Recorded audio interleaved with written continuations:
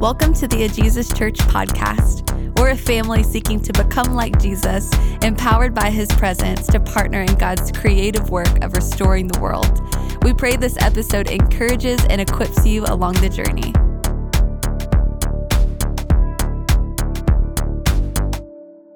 Hey everyone, welcome. My name's Tim McDonald. I'm the lead pastor here at AJC, and we are so excited to worship with you this morning. Hey, wanted to do just a little quick tie back to what Shelby was talking about with our giving. We haven't had an update in the last little while, and in the next couple of weeks we'll be doing another financial update to let you guys know where we're at. But we wanted to make sure that you guys know that we are continuing to tell that story forward of where we've been at and the amazing ways that God has been providing for us. We're so thankful for all of you that have so generously given, and we're looking forward to what God's going to do in this next season. But we are on a very special Sunday. I don't know about you, but I can almost feel it in the air with the worship today. There's this thing that happens every single year, and honestly, for almost 2,000 years, the church has historically taken a bit of a break from its normal rhythms on this day to remember the moment that the Holy Spirit fell on the early church. It's kind of like the church's birthday. We've been in a series in the book of Luke called Becoming Like Jesus, and we're getting close to wrapping that up. But today, we're going to look at actually Luke's other book, his second book, and the history of the early church called the book of Acts. So pull out your Bibles or your Bible app, and if you need a Bible, go ahead and throw a hand up in the air. One of the ushers, one of the men and women around the room would love to get a Bible to you. If you don't have one, you're welcome to keep this one. Today is the moment historically that we celebrate Pentecost. We're told in the first chapter of Acts that he wrote this account to describe all the things that Jesus began to do and teach up until the moment that he was taken up into heaven. And the crucial idea there in the beginning of Acts is that Jesus had laid out this way of thinking and living and behaving, and that his disciples saw it and they were like, we need to follow that. And so they did. They followed him, and hence our Becoming Like Jesus series that we've been in. But Luke also points forward, using the word began very intentionally, because the book of Acts is the continuation of those works that Jesus began. And this time, it's through his Spirit-empowered church, his family.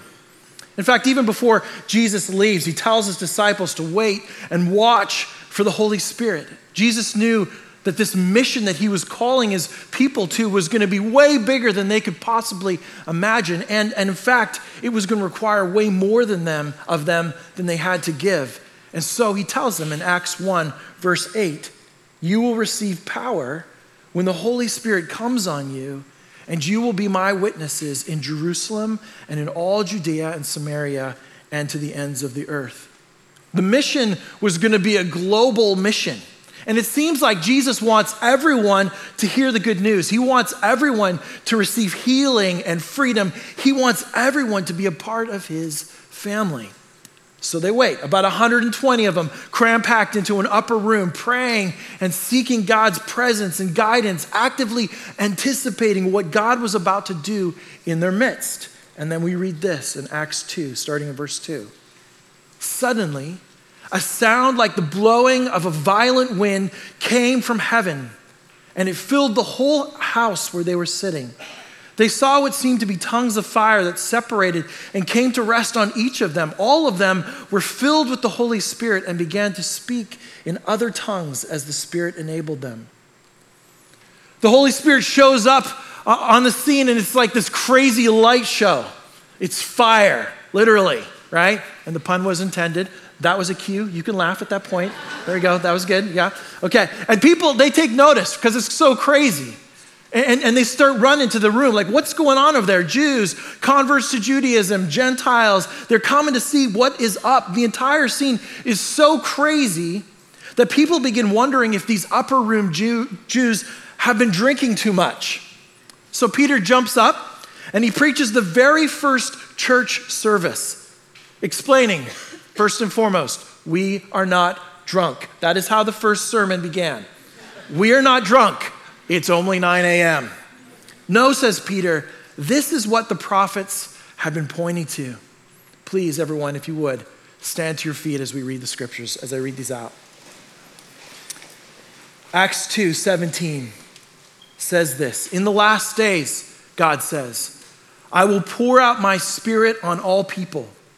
Your sons and daughters will prophesy. Your young men will see visions, and your old men will dream dreams. Even on my servants, both men and women, I will pour out my spirit in those days, and they will prophesy. I will show wonders in the heavens above and signs on the earth below, blood and fire and billows of smoke. The sun will be turned to darkness and the moon to blood before the coming of the great and glorious day of the Lord. And everyone who calls on the name of the Lord will be saved." Fellow Israelites, listen to this. Jesus of Nazareth was a man accredited by God to you by miraculous wonders and signs which God did among you through him, as you yourselves know. This man was handed over to you by God's deliberate plan and foreknowledge, and you, with the help of wicked men, put him to death by nailing him on a cross. But God raised him from the dead, freeing him from the agony of death, because it was impossible for death to keep its hold on him. Verse 32, "And we are all witnesses of it. Exalted to the right hand of God, he has received from the Father the promised Holy Spirit and has poured him out, what you now see and hear." This is the word of the Lord. Thanks be to God. Come, Holy Spirit. We confess that we need you to lead us. We confess that nothing has changed for the last 2,000 years. If you don't show up, nothing good happens. But when you show up, the impossible happens. So lead us. Fill us with more of Jesus, his life and his love. Help us to give it away. We need you even this morning to soften our hearts so that we can become more like Jesus. Fill us with more of your presence and teach us how to obey. We love you, Jesus. This is all for you. And it's in your name we pray. Amen. You can grab a seat.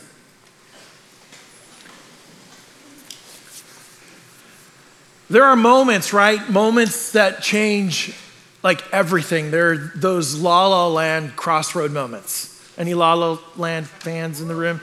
Right? It's moments like, is it go this way? Is it go that way? You know, I actually genuinely really like the movie. I just really hate the ending. I'm one of those.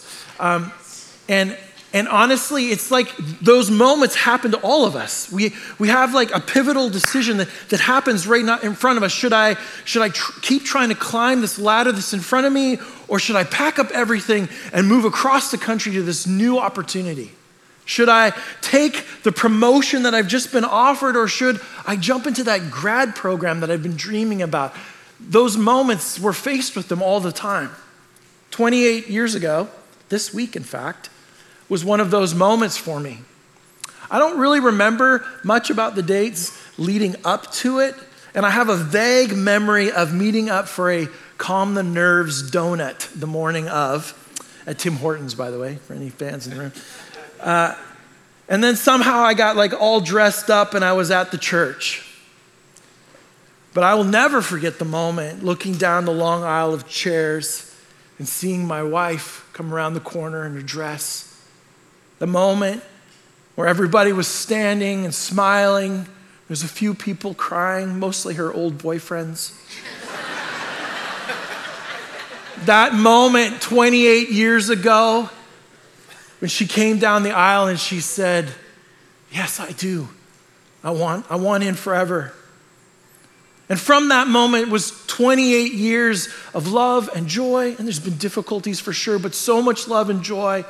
But everything changed, right? Everything in my life, every trajectory has changed as a result of that moment. I mean, from that moment has come like ministry in like 2 different states and 3 different countries, 4 different kids and a married in 5th kid. A passion to build all sorts of families all over the globe through times of plenty and in need, through sickness and in health. A best friend. who's helped me become a better version of me. Yes, even AJC, even this church has been impacted by that moment 28 years ago. Thank you for saying yes. And that moment, that's kind of like what's happening in the book of Acts. It's hard for us because we could kind of just gloss over it so quickly, this dramatic moment when literally the Holy Spirit is poured out and the church is born. Everything changed. Everything was set in a new trajectory. There was no going back. At Pentecost, the church was born. We became a family with a mission and a purpose, empowered by the very Spirit of God himself. Now, there might have been some sparks on Brittany and I's wedding day, but there certainly wasn't a violent wind and tongues of fire and lots of different languages being spoken. All of that was pretty unique to the Pentecost experience, but deeply symbolic and important for us to understand, important for us to catch. So I want to do a quick little bit of context work around these two powerful images of fire and wind. So keeping your finger in the book of Acts, we're going to do a real classic here. We're going to scroll all the way back to Genesis. Keeping your finger in Acts, let's flip back to the book of Genesis. So many essentials come from the book of Genesis, helping us understand what's going on in the story. And if we're thoughtful and we allow the Bible to explain the Bible, some of these kind of crazier images like the fire and wind in the upper room will make a lot more sense. Genesis 1, verse 1 says this: in the beginning, God created the heavens and the earth. Now, the earth was formless and empty. Darkness was over the surface of the deep, and the Spirit of God was hovering over the waters. This is the moment. The symphony of God's creation work is about to begin, and the Spirit of God, he's poised, hovering in anticipation and expectancy of what is about to happen. This is that like big inhale that happens right before the symphony starts to play. Another translation of the word Spirit of God, or that phrase Spirit of God, is the breath of God or the wind. This was what was hovering over the waters, the wind of God. The Hebrew word here is ruach. And it brings with it kind of like the power that we often associate with wind. Think about like standing on Cannon Beach. Anybody ever stood on Cannon Beach as a storm is actually blowing in? I mean, it is like majesty, is so much power. Think about the power of that wind and the life that we often associate with breath, that gasp that a baby takes right after they've been born, before they're about to let out their first cry. Ruach is the combination of that power of God, the power of wind mixed with the breath of life pulled together. God's Holy Spirit is powerful and he's life-giving. And though we can't physically see him, we see the fruit of his work, his power like going wherever it wants. Throughout the scriptures, we see the Spirit bringing knowledge and understanding of dreams and future events like in the prophets. Or we see acts of physical strength that he brings to Samson, or the time that he brings like creativity to the artists in the tabernacle, or specifically in Ezekiel 37, where God shows the prophet a vision of a valley of dry bones. And he tells him to prophesy to the breath. And when Ezekiel does, life enters the bones. Ezekiel 37, verse 13 says this: then you, my people, will know that I am the Lord when I open your graves and I bring you up from them. When I fill your dead with life, I will put my Spirit in you and you will live, and I will settle you in your own land. Then you will know that I, the Lord, have spoken. I have done it, declares the Lord. This prophetic vision that gets spoken of to Ezekiel, it sits out there for like hundreds of years till we're introduced to this amazing man named Jesus. At Jesus' baptism, we're told that the Spirit comes and literally rests or remains on Jesus like a dove. And from that point on, the Spirit empowers everything that Jesus says and does. Jesus heals and teaches and walks in perfect step with his Father, empowered by the Holy Spirit. Later, John tells us in John 20, verse 22, that Jesus breathed on his own disciples and passed that empowering presence onto them, the breath of the living God. But that's not the only image that we see at Pentecost. There's the wind, that powerful, life-bringing wind. But we're also told that there's fire. So, back in Genesis 15, we find the very first telling of or description of fire in the Bible. And it's this story where God is making a covenant with Abram. And Abram, he tells Abram, I'm going to be your shield. I'm going to be your reward. And I'm going to give you a land to become a people. And there's this depiction, this description of an ancient kind of contract process where God literally commits himself to Abraham by passing through a sacrifice. And we read this in Genesis 15. When the sun had set and darkness had fallen, a smoking fire pot with a blazing torch appeared and passed between the pieces. And on that day, the Lord made a covenant with Abraham and said, to your descendants, I give this land. God reveals his presence as a blazing torch passing between this animal sacrifice. Later in Exodus 3, God meets with Moses in a bush, and what's going on with that bush? It's on fire. And in Exodus 19, he makes his covenant with his people on Mount Sinai, and we're told that the Lord descends in the fire. In fact, in Exodus 24:17, it says, to the Israelites, the glory of the Lord looked like a consuming fire on the top of a mountain. Later, the people followed a pillar of fire through the wilderness. And when God consecrates his tabernacle, it's with fire. All throughout the scriptures, we see God's holy, consuming presence in judgment, but also in purification. A fire that can destroy, but can also make impure things clean.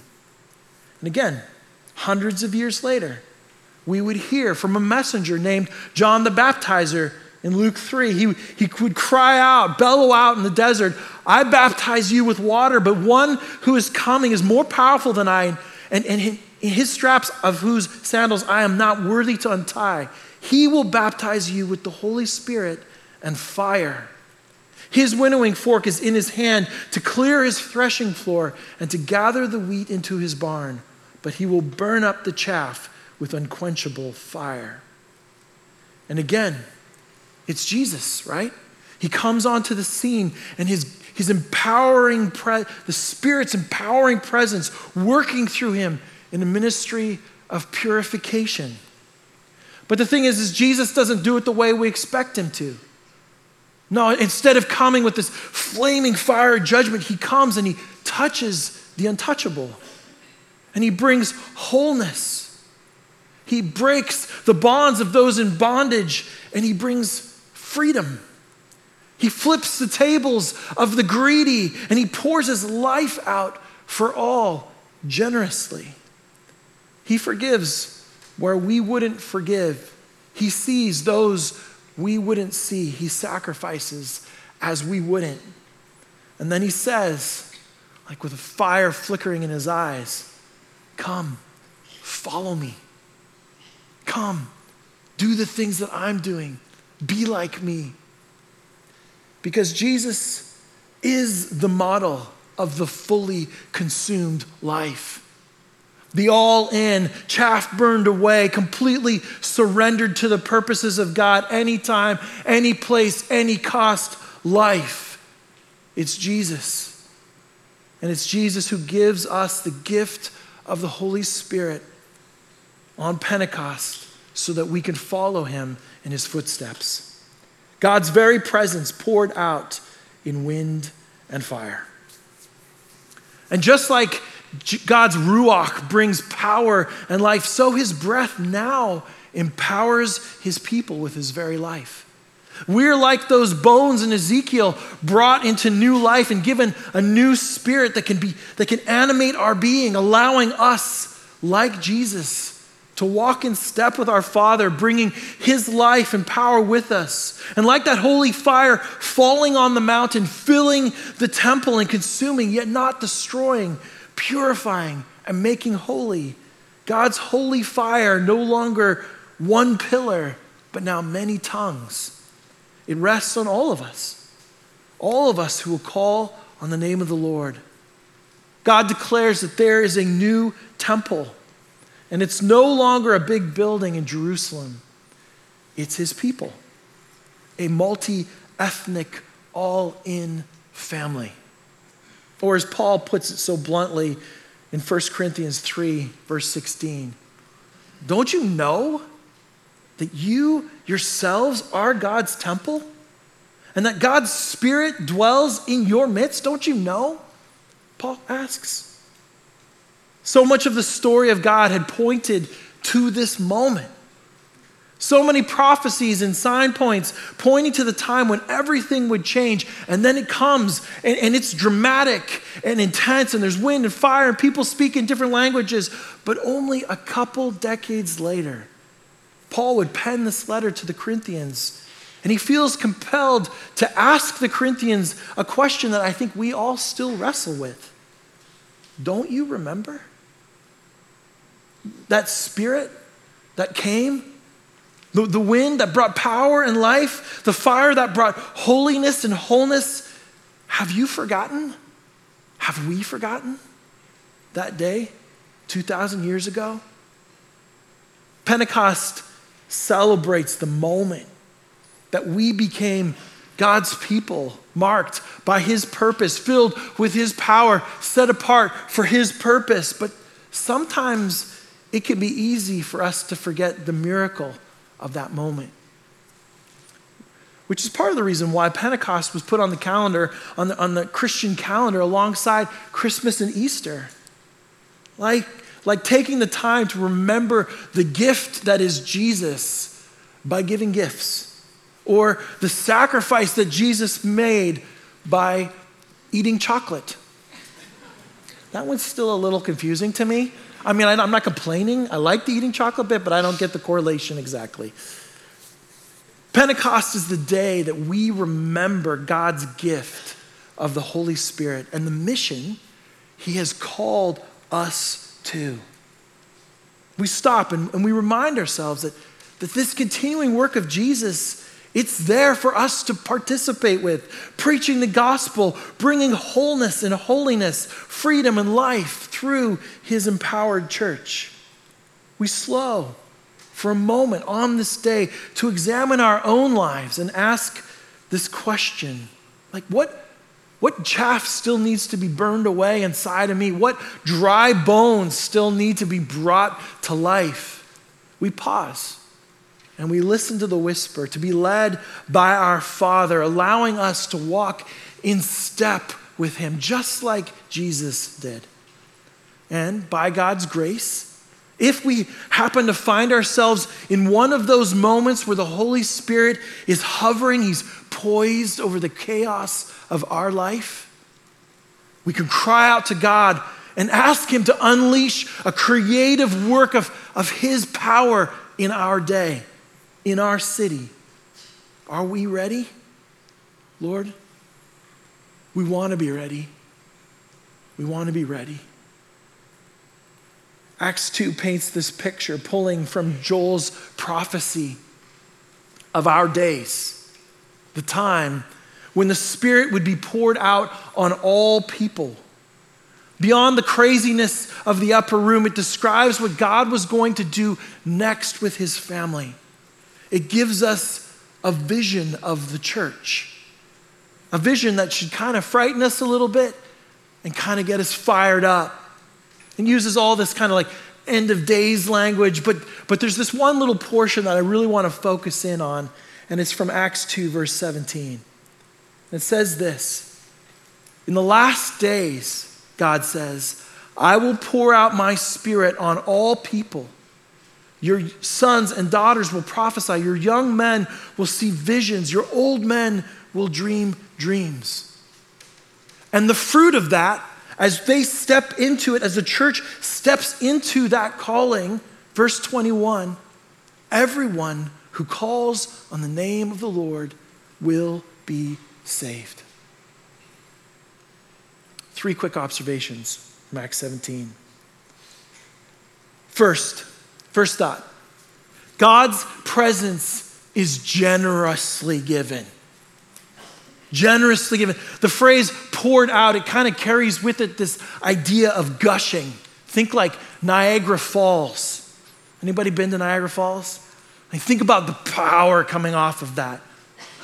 And it's coming off on everyone. The healing, the wholeness, the empowerment, it's just waiting there to be received. It would be kind of like standing beside Niagara Falls and going like, I'm thirsty. It's right there. The outflow of God's powerful, the way he wants to be with us, to give us his presence and his life. But honestly, humanity has been far too content with lesser pleasures. The overflow of God is sitting right there, but it's just outside of our grasp. I think of that incredible Lewis quote. He says this, "Our Lord finds our desires not too strong, but too weak. We are half-hearted creatures, fooling about with drink and sex and ambition when infinite joy is offered us. Like an ignorant child who wants to go on making mud pies in a slum because he cannot imagine what is meant by the offer of a holiday at the sea. We are far too easily pleased." This is our actual problem. In this hedonistic, driven society that we live in, we settle for far too little. God offers us himself, and we settle for sex. God offers us himself, and we settle for the comforts of money. We are a people content with too little, not too much. If only we had the ability to see the impossible, to imagine the mystery, if only our imaginations could be filled with the beauty of God to such a limitless degree that we would begin to dream God dreams. To have waking visions of his glory manifested in our schools, in our workplaces, in our homes, if only we had the imagination of heaven. Second thought, we have been given the imagination of heaven.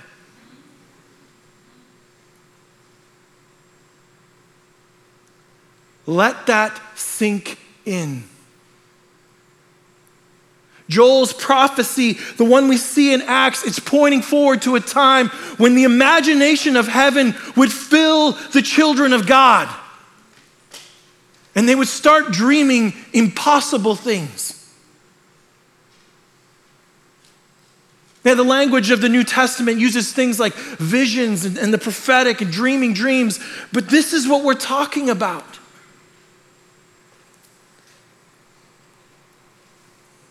For too long, my friends, we've allowed our fear of getting it wrong, our busyness, our entanglement in this world around us to rob us of our God dreams. But they're there. I know it. I've seen them. I've heard them. In those quiet moments where we talk and you share your hopes and your dreams and you say, I wish.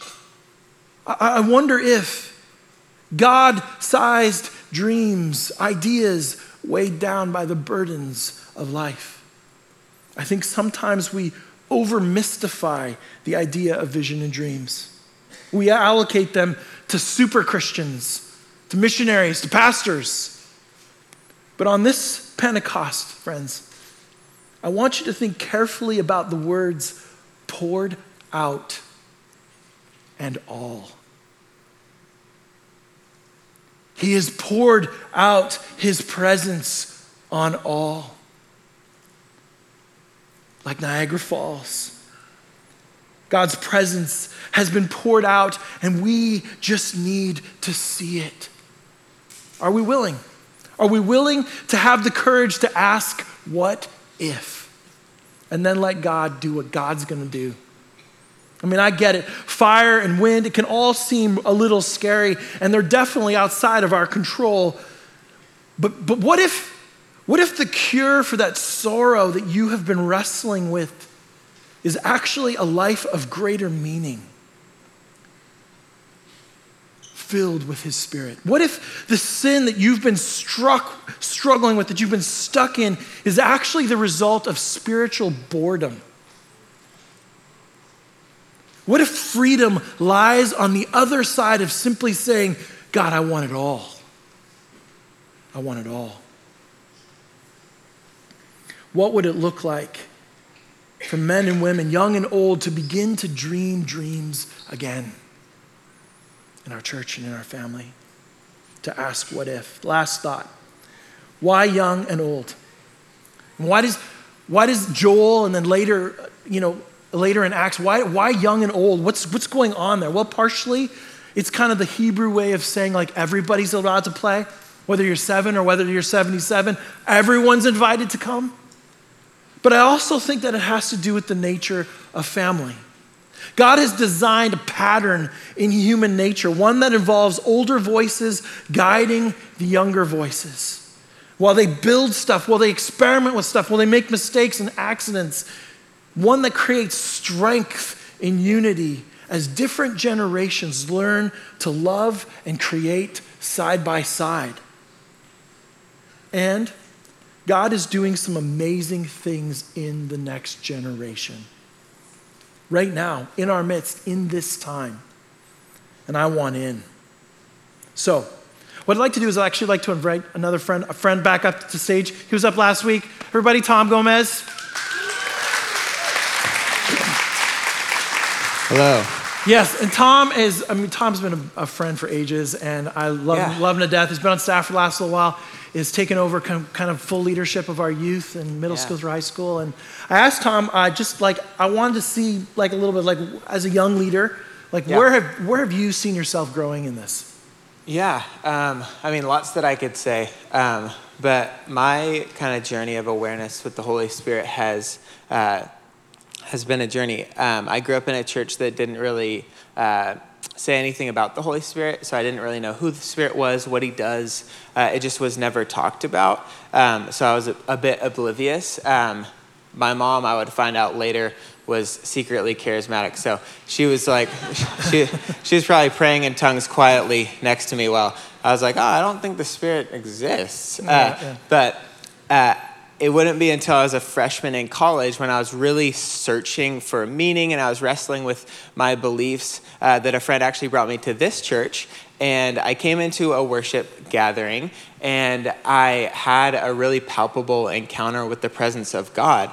And it changed everything for me. It's kind of like when you don't realize, you're unaware of your need for something or someone, but then you have that experience or you meet that person and you can no longer live without it. That was the experience that I had. And so then I was like, okay, shoot, I need this. And that looked like getting plugged in with youth here. And the youth ministry was really dependent on the Spirit. And so it was a place where I could just learn, what does it look like to pray in this way? How do we wait for the Lord? How do we invite him into our thinking process or our plans or whatever it might look like? So it was a journey. The first teaching that I ever got to do was on 1 Corinthians 12, which is on spiritual gifts. So I was thrown into the deep end. And so it's kind of been ever since I began studying scripture and immersing myself in the church, it's been very aware to me that the presence of God is a necessity. And then I don't want to do ministry apart from the Spirit. Which seems obvious, but I don't.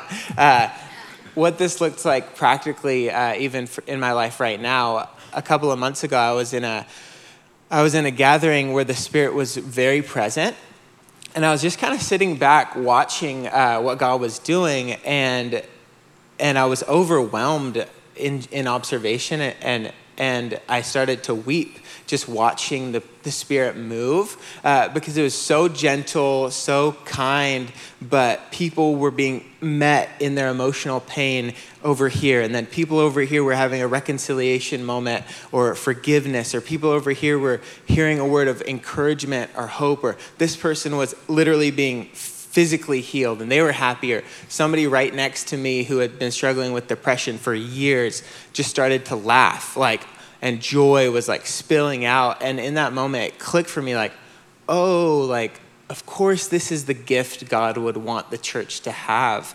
So I think what I'm learning right now is that when the Holy Spirit becomes the gift to the church, every single person can be met in their individual need, which I think is incredible. So.